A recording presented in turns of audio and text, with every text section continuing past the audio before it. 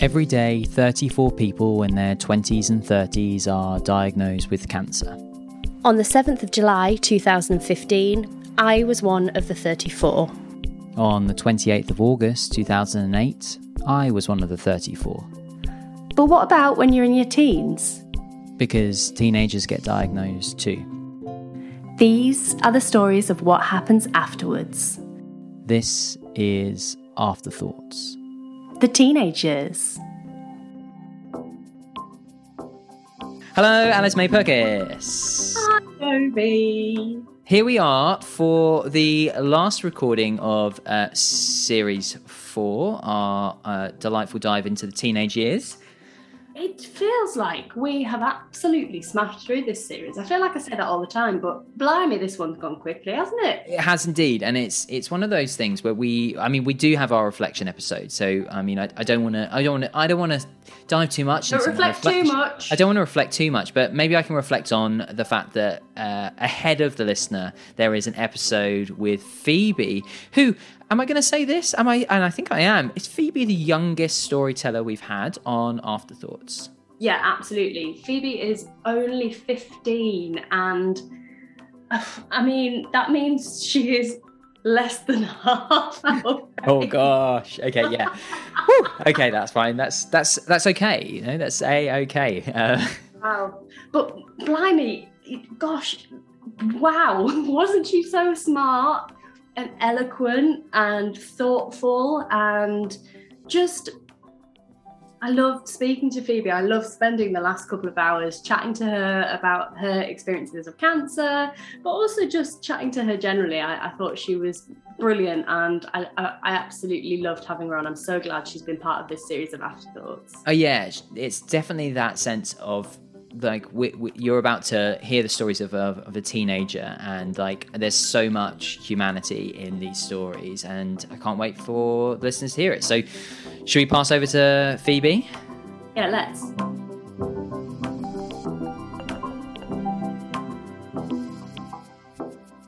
Hello everyone, and welcome to another episode of Afterthoughts. Hello Alice. Hi Toby, how are you? Very well, thank you. How are you? Yeah, I'm great, and I'm very excited to be joined for this episode by Phoebe. Welcome, Phoebe. Hi. How are you? I'm doing good, yeah. Good, and you're on half term this week? Luckily. Oh, I only get 1 week, though. Oh, do you? So this is the end of your half term, isn't it? Yeah. Have you enjoyed your week off? Yeah, it's been really nice getting proper sleep for once and not having to worry about GCSEs and stuff for a week. Yeah, because you're going in. Are you in year 10 or year 11? Year 11. Year 11. So GCSEs are on the cards. I don't want to say very soon, but they're on the cards in a reasonable amount of time. Woohoo! Yeah. Are you feeling all right about GCSEs? How's the thoughts? I mean, yeah, I'm pretty much playing catch up at the moment. Like, I'm going to a school that specialises in kids who have been, I guess, having problems with typical school, like whether that's like medical stuff, mental health stuff. And so they have a really good system for helping me catch up. But like, I'm trying, like some courses, I'm trying to learn the entire thing, which should be over 3 years, in 1 year to do. Oh, okay. Well, I'm sure you'll smash it. I'm sure you will as well. What's been your favourite thing about being off this week? What have you been enjoying doing? What have you been up to? Ooh, sleeping, I'd probably say. Fair enough. Girl after my own heart. My sleeping schedule is just completely tipped on its head. I'm not waking up until like 1 o'clock most days, and then I'm going to sleep at like 3 a.m. Oh, next week is going to be a struggle. Yeah. Yep. Should we dive in to our quickfire round and ask these quickfire questions? Well, I think it's important to check. Phoebe, are you ready for this? Yeah, I think so.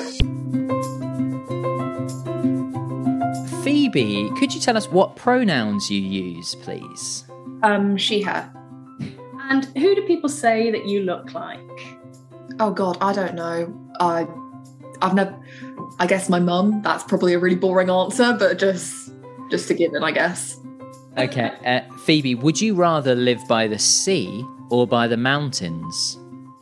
Ooh, I think sea, probably, because mountains, there'd be a lot of climbing and too much walking. Sea, there'd be a lot of like seafood and stuff. So it'd be nice. But only if it was in like a foreign country, because then it would be all nice and warm and you could actually swim in it rather than just like freezing to death all the time.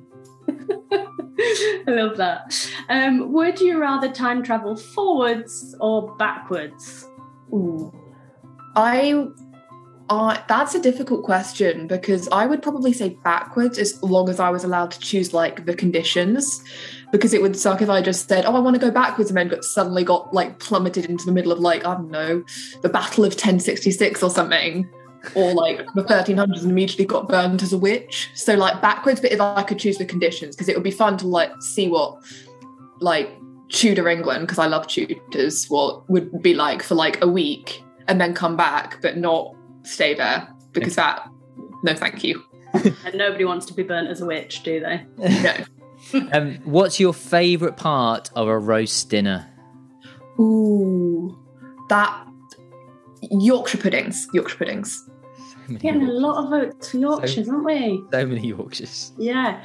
Who is your celebrity fascination, not crush?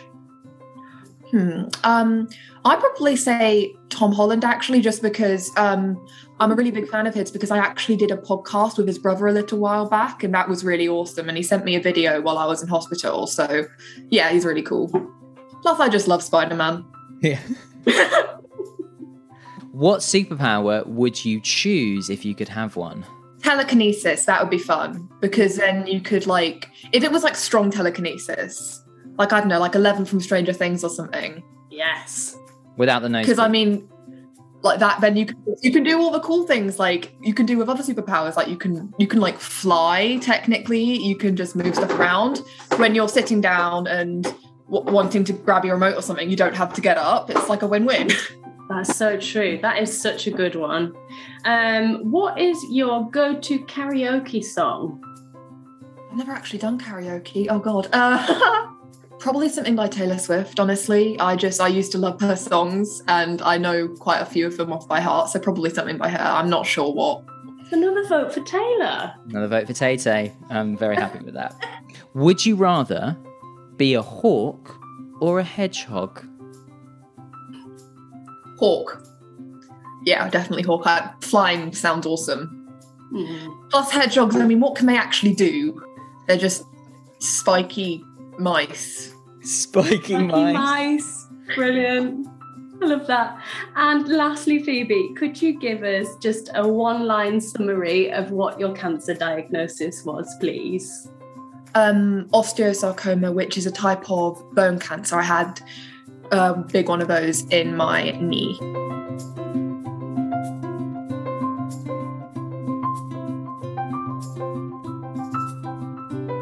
First up on Afterthoughts, we are going to look at a story that focuses on beyond a diagnosis. So let's hand over to Phoebe. Thought I'd talk about the pandemic and how that actually affected kind of what everyday treatment was like. So it was quite difficult for everyone on the ward because of COVID. Like there were the support people you'd usually see coming around and like handing out cupcakes, offering to show a magic trick or play a game, were not there. A lot of the time you had to wear your mask while you're having treatment, which was really difficult because like when you feel like you're about to throw up and stuff and you're not used to wearing a mask because it's like the first month of all the COVID stuff, you're already feeling really horrible. Things slowly started to close. Like first the cafe downstairs closed, then the people from outside and charities and stuff stopped coming in.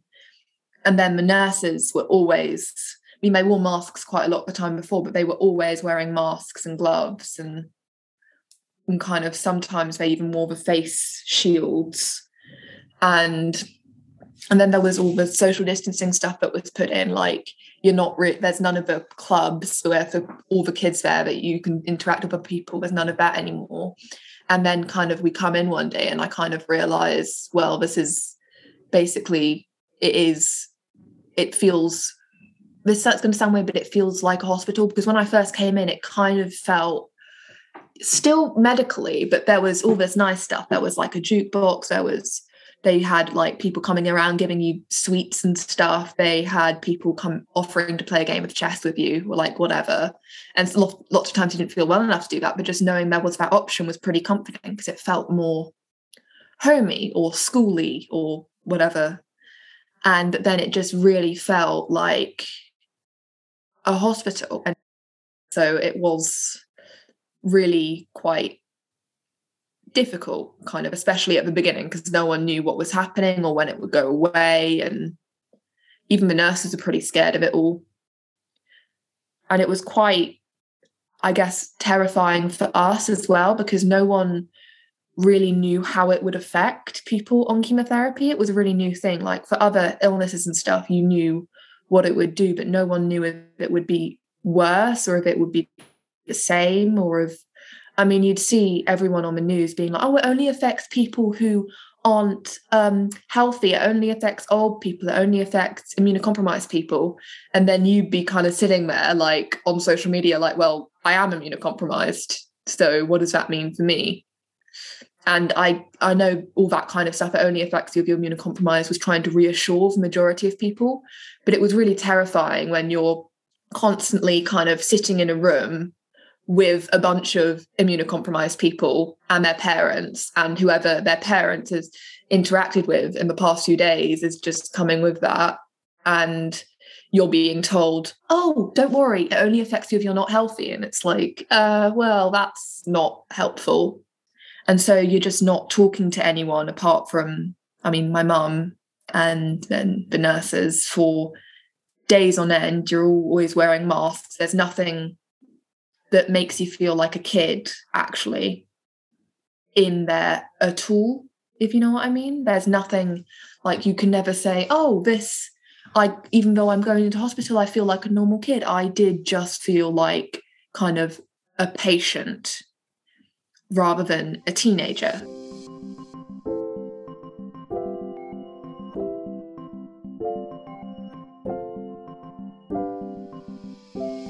Up next on Afterthoughts is those around us, because even though it's an individual who gets cancer, we know that the impacts are very far-reaching and have a big ripple effect. So Phoebe, we'd love to hear a story from you about those around us, whenever you're ready. Okay, so this was near the beginning of my treatment. I've been going for about a month to chemotherapy, and that was around when my dad stopped being able to take as much time off to look after my sister. He was starting a new job, and it was a new business, and it was a very important time in that. And he stopped being able to take as much time off. He had to be in 3 or 4 days a week. And at the same time, my mum had to be coming with me to hospital for every 2 weeks for 5 days. And that left my sister. She was only like 11 then, I think. Oh, that's weird. And she couldn't stay home on her own. And so this was also when schools had all closed down. And so there was we couldn't just dump her on any of our friends or something, because that's just not fair to anyone. So we had to, and our only family is either up in Scotland or Wales. So we had to send her up to Scotland. My mum took a train up there with her on the weekend, and they went up to Edinburgh together. Wait, no, was it my dad? I think it was my mum, yeah. They went up to Edinburgh together, where my aunt and uncle live. She couldn't stay with my grandparents because they're in the kind of danger zone for COVID and all that. And so she had to stay with my aunt and uncle for 6 weeks. My mum came back down. She was on her own with them, and they're really lovely. They're amazing, but it's not the same as your own kind of immediate family. And she, at the same time as being cut off from her parents and me, she was also not really in contact with her friends too much, apart from playing Roblox with them or whatever. And she was also, she was really struggling with everything that was happening as well. She she felt really guilty for this dumb comment she made a few weeks before I got diagnosed. We were all joking about, I guess, she was joking a bit about my leg pain, and she made some some offhand comment like, maybe it's cancer, something like that. And it was a really jokey thing. I didn't even remember it, but she just felt really, really guilty for ages after it. I think she thought she had jinxed it or something. And so, as well as all that, she couldn't really get the support she needed from any of us, because we were all kind of my dad was having to work really hard, so we'd have enough money to stay afloat through all this. My mum was having to look after me, and I was just completely out of it. Like I was on chemo, and it makes your brain go boop. Like I couldn't focus on reading like a poster, let alone kind of be a kind of proper big sister to her. And so she, while it was happening, had to stay up with my aunt and uncle, and she stayed there for 6 weeks, which is the longest her or me have ever stayed away from our parents. And this was just so hard on her. And she came back, and she was kind of scared and confused and angry, because even though she understood logically what was happening, it's still really, really hard for an 11-year-old to process all of that. I mean, just your sister's son. I mean, 1 minute everything's normal, and the sister is, I don't know, chasing you around the garden playing it or whatever, and you're kind of going to school. You're getting ready for year 7. You've got everything's going pretty well. Your dad's got a new job. Your mum's dog walking and having a great time. And then just suddenly one day, everything just kind of stops. And then suddenly, without even really getting the time to process everything that's happening, you're just being whisked off to Edinburgh. And it was really, really hard on not just her, but all of us, because, I mean, we didn't really see each other even on FaceTime, because I was just too tired to ever talk to her, which, I mean, I just couldn't. And FaceTiming your parents isn't the same as getting a hug. And it was just really, really hard on her. And she never really got a time to process that until after it was all over and said and done.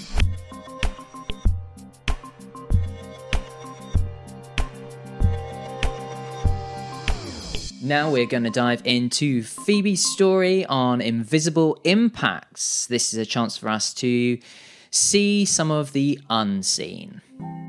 Well, there was one moment, it might seem a bit silly, but we were all just having a kind of like dumb conversation about like first kisses and stuff like that.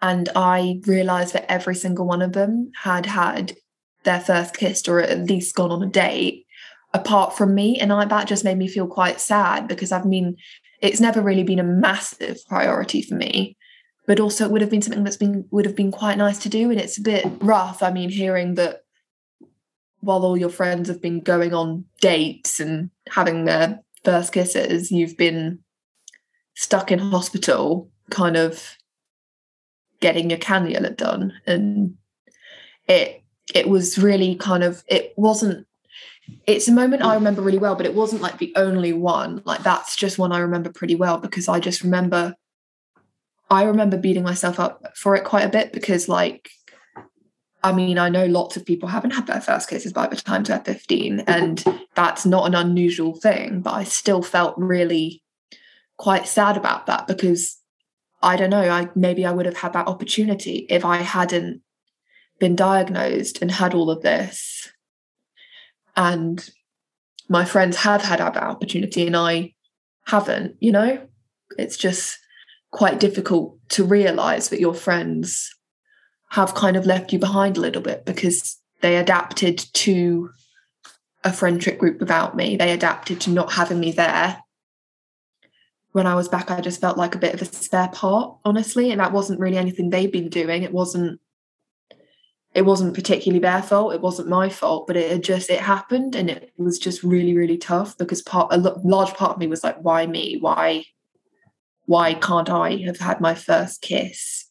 Why can't I have taken a bus on my own? Why can't I have cooked myself lunch? Why can't I have done all these dumb things which you're kind of expected to do by the time you're a teenager? Why am I playing the catch-up game now? Why am I like, I kind of, in some ways, I've been told I'm pretty mature, like emotionally and stuff like that. But in other ways, I mean, I've never cooked myself lunch or anything like that. And I've just been told, wait, really? You're 15, you're nearly 16 and you've never done that? I definitely grew apart on different levels. Like in some, after everything happened, I felt I was like so much more mature than them in some ways. But then in other ways, they were so much more mature than me. Like, it's kind of like, I know my way around a hospital. I can emotionally kind of deal with all of that, but never taken a bus on my own, you know, like that sort of stuff. Like, just kind of, there's a real gap. And if it was just one thing, it could kind of be a bit different, but kind of in some ways, I'm really far ahead of everyone I used to know. But in other ways, I'm just struggling to catch up. And now we are going to explore some stories around the theme of teenage kicks. Because when you're a teenager who's had cancer, you get to experience some things that your peers won't necessarily experience. So Phoebe is going to tell us a story around this theme. Okay, so it was a pretty normal day. This sounds like the start of every story ever. Just, it was a normal day. But I was going to clinic with Dr. Strauss. She's amazing. I love her. She's the best. Sorry. But yeah, I was about to go to clinic with her, and I just felt a little strange. And I didn't really realize anything was wrong until I got called into the meeting, and my mum wheeled me in. We were all prepared, and then she asked me a question. I tried to talk, and it came out literally, you know, you'll see people who are having a stroke and they're like, oh, like their words just won't form. It was like that. Like, I had the words in my mind, but they just wouldn't actually come out of my mouth. They were just really wrong. And then just everyone panicked. I swear it was like that thing where it like a screech to a halt and everyone's just like, and then just suddenly everyone was moving. Like, the nurses came in, they took my blood pressure, they took a blood sample, they gave me they had like an ultrasound machine in the cancer center, so they just gave me one of those like on the spot. And I was terrified. Like, my mum was terrified, I was terrified. Like, I was like, in my head I was like, oh my God, am I having a stroke? Am I like, what's happening to me? Is something wrong? Am I going to part of me was wondering if I was going to die, honestly, because like I was that terrified. And like, I went down to the X-ray and I had to type some stuff out on my phone, and it was still really hard. My hands were shaking a little bit because I was like really scared, but I had to type stuff out on my phone, answers to how I was feeling and stuff. I was playing a dumb game on my phone as well to try and distract myself. I had a head X-ray, a brain X-ray. I'm not sure how to describe that. Some sort of scan, on my brain. And then I went upstairs, and there was this side room. Normally, the teenage cancer ward is normally just a small ward that's like separate from a hospital. They do have a few side rooms. I went into one of those, and I was just sitting there. I was watching this documentary. My mum had called my dad up. He was up north at work. He got a speeding ticket from how fast he drove down, which was just amazing. And then they were both there, even though there's a rule that there's only supposed to be one parent there. They were both there in the room with me, and I was just trying to distract myself. I was watching a documentary on like hazards in the Tudor home or something like that, just to try and distract myself. I remember that so vividly for some reason, the documentary. And I got to ride an ambulance, which was, I mean, admittedly, it was for like a minute because the hospital was a minute away, but yeah, it was cool. I mean, I probably would have enjoyed it more if I wasn't worried about dying, but you know, take what you can get. And so I got rushed to the hospital, and everything was just terrifying at that point. I was having all these scans, and my words had come back a little, but they still weren't like they were before. My dad wasn't able to come into all these things with me because it's much stricter in the main hospital about the whole one parent policy, and that's just for minors. Like if you're over 18, you're not allowed anyone with you. I got put in a room and I got taken off all my meds, like everything, like the morphine, the sertraline, which, I mean, you can't just stopping all of that kind of just with no weaning off. That's just because they didn't know what I was having a reaction to. And all these scans, I mean, it took like a few days for the scans to actually come back. And so I actually went into withdrawal, which not fun, don't recommend it. 0 out of 10. And so I was going into withdrawal. I was probably not very nice to the nurses and doctors because I was like just yelling at them, like, when's it going to come back? But like eventually it did all come back, and I was able to start talking again, and it turned out it was a reaction to the chemotherapy. I'm not sure what the medical terms for it, but it like interrupted a pathway in my brain. I don't know, but I don't know really, but I just know it affected something in my brain, the chemotherapy I was having. And I got to go home after a few days, and we were just all completely shell-shocked. And then the next day we went into an appointment with Dr. Strauss, and she said, the chemo you had a reaction to is your best shot at beating the cancer. There's a chance it might happen again, but we do recommend continuing with it because it's your best chance of beating the cancer. And because it was only a small chance, I went back on the chemo, and I had to stay on this chemo. And sometimes I would just randomly say out loud, hello, my name is Phoebe. That became a sort of verbal kind of tick almost for me, because I was terrified something like that would happen again. And if I said that out loud, I knew it wasn't happening and I knew everything was okay. On Afterthoughts, we are going to dive into the Lost Conversations section. This is an opportunity for us to hear a story about one of those things that we might not be talking about as much in the young cancer community. And so we're going to hand over to Phoebe now for Lost Conversations. Okay, so the year, I did not have a very good few years even before I was diagnosed with cancer. The years before, I had whooping cough, actually, which was, it wasn't as bad as that, but afterwards I had something called post-viral fatigue. So I was like basically really, really fatigued and tired and not moving or doing anything for like 9 months. So, and then I just recovered from all that, and it'd been some holidays when my knee started to hurt. And there is a point to all this. After that, we didn't think it was a big deal at first. I thought I must have just bumped it or something. But after we first went to the GP, they told us, well, you haven't been using your leg for so long. You've been lying around. So you'll just need to use it more. You need to walk around on it more. So I did that. I started dancing, like not proper dancing, but just doing stuff to music in my bedroom. I started walking more regularly.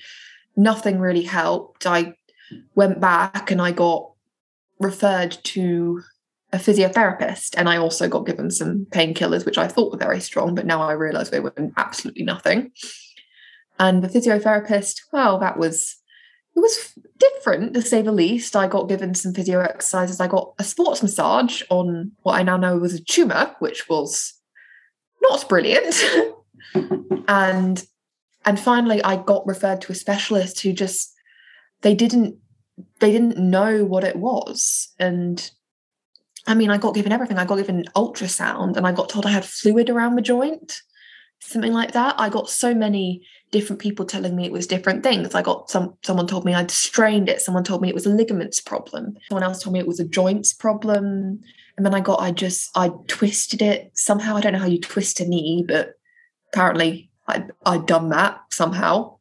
I got given all these different diagnoses. At one point I was in so much pain, but my mum drove me to A&E at 6 a.m. and we asked for an x-ray, and the any person took one look at it, gave it like a brief examination and just told us, no, it's to do with your ligaments, it's nothing to do with your bones, I can't give you an x-ray, you need to wait your turn like everyone else. So yeah, I'm still a little bit mad about that.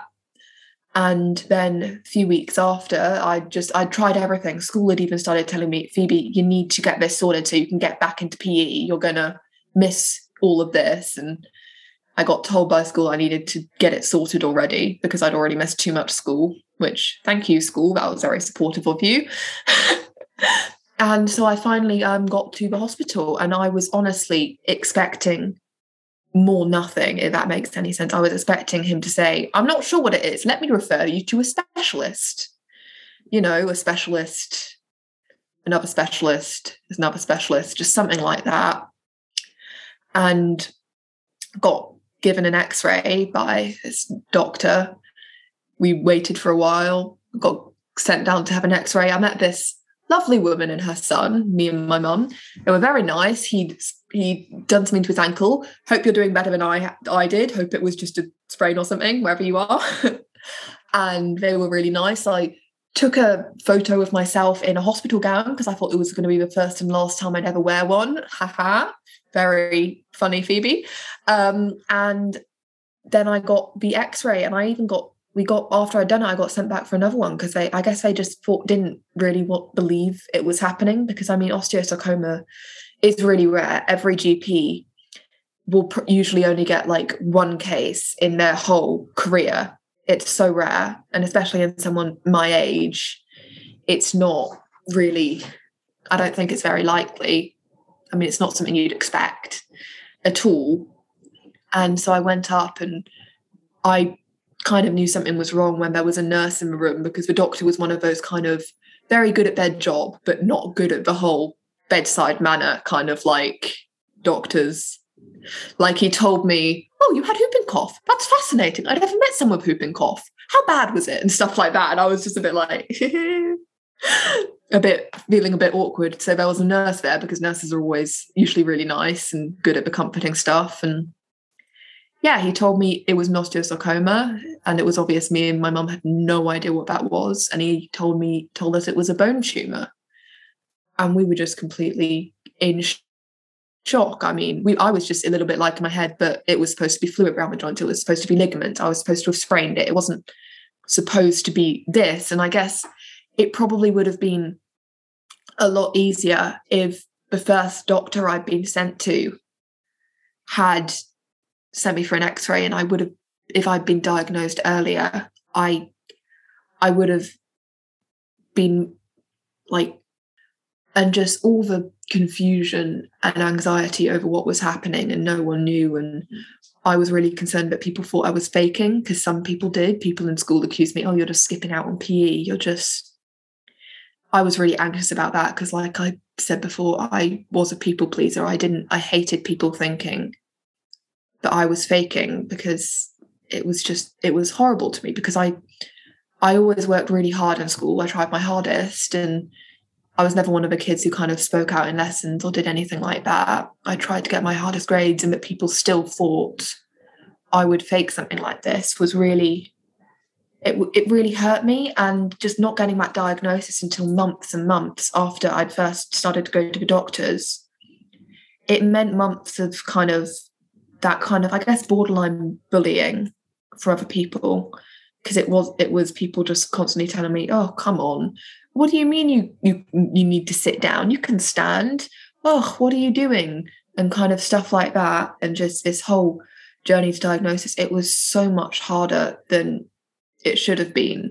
The whole misdiagnosis thing, it shouldn't be happening. There should definitely be more awareness that stuff like this can happen. And there should be procedures in place, I guess. I mean, I know it's pretty rare, but it still happens. And just because we're the kind of people like me are the anomaly doesn't mean that we don't deserve to be kind of believed and then given the necessary treatment as soon as possible. And And finally, on Afterthoughts, as ever, we like to finish with a little bit of lightness, because as with everything, there is often light that can be found with the dark. So Phoebe, we would love to hear a don't laugh story from you. So I found it completely hilarious. My mum tried, during all the hospital visits, she tried so hard to keep my spirits up. And there was this one thing. I was going to hospital, and we were, because something was wrong with my lungs. I can't even remember what it was at first. The symptoms were, we got put in this room. We called it the blue room of doom, because it was just so blue. There were blue curtains. There was blue paint on the walls, and it was so hot. I mean, it was like an oven in there. And we were just staying there overnight, and we were just both feeling really ugh. And my mum, she tried to cheer me up. She blew up one of the hospital glove thingies.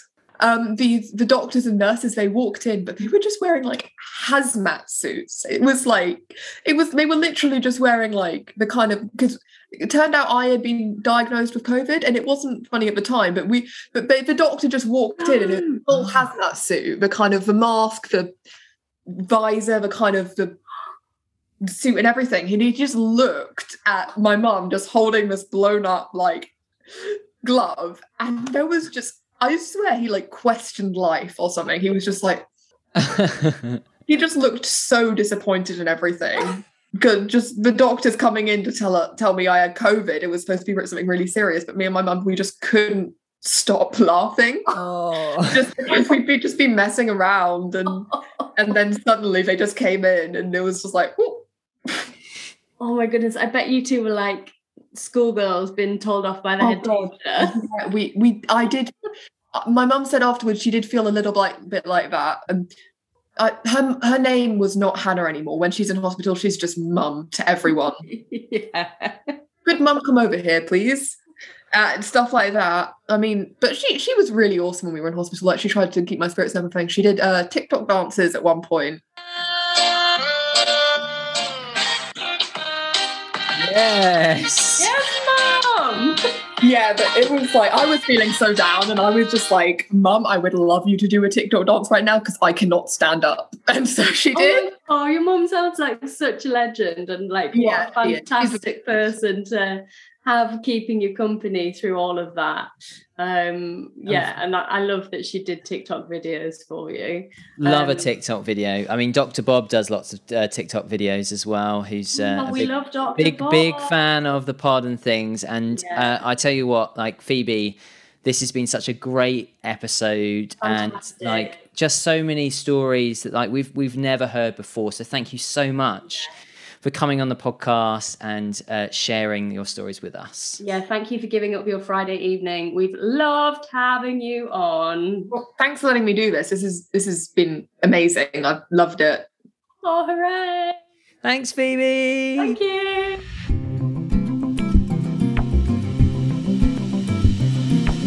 So that was Phoebe. That was Phoebe, our youngest storyteller to date. What a legend.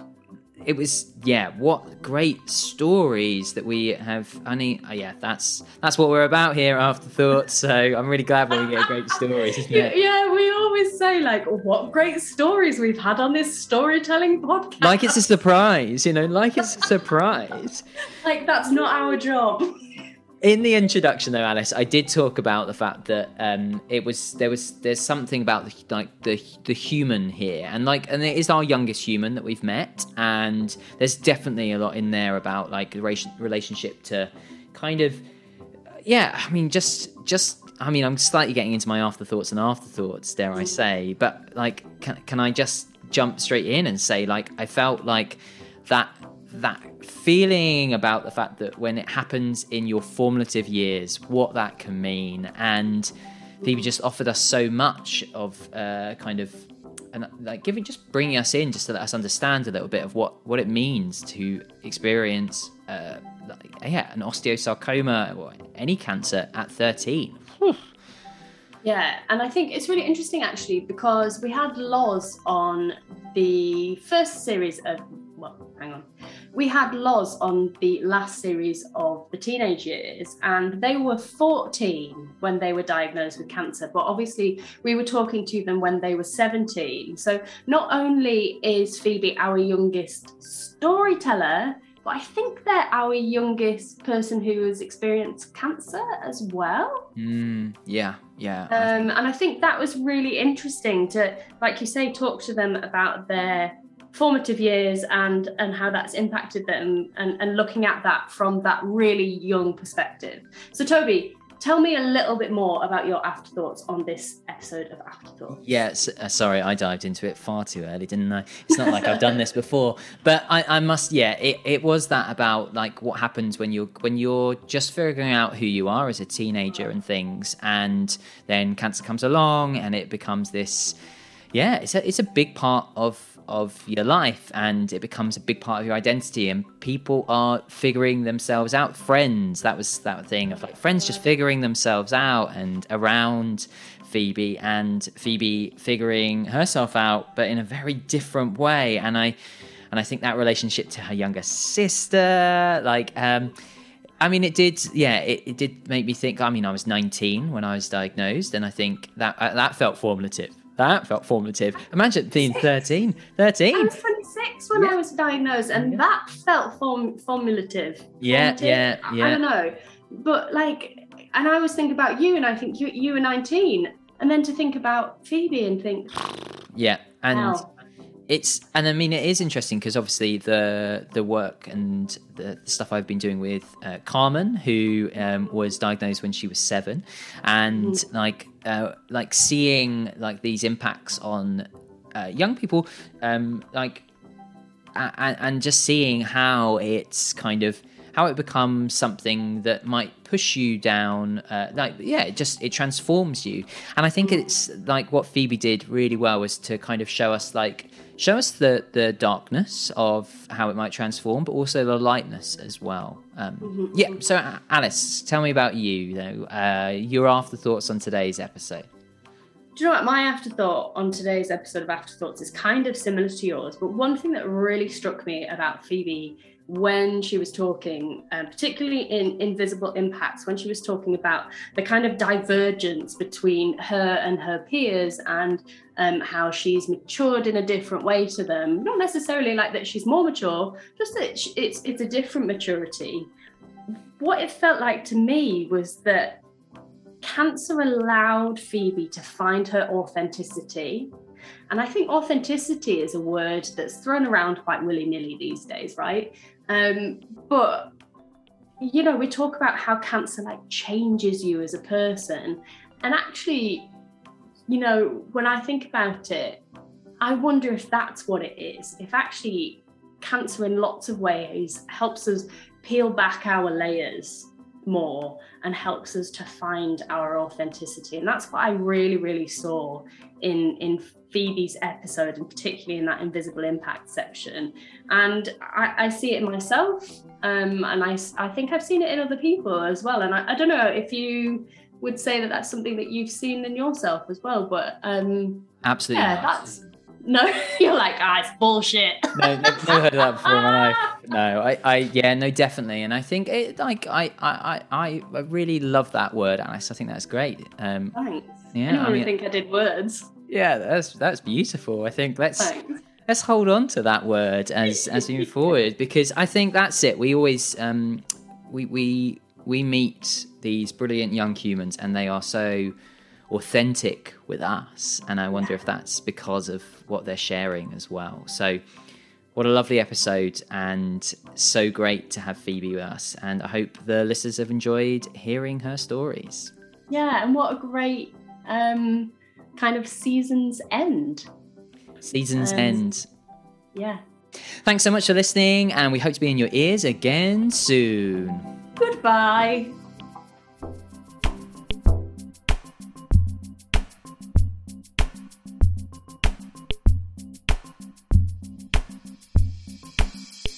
If today's episode of Afterthoughts has brought up any thoughts or feelings that you'd like to speak to someone about, we really recommend grabbing a cuppa with a friend or dropping them a message.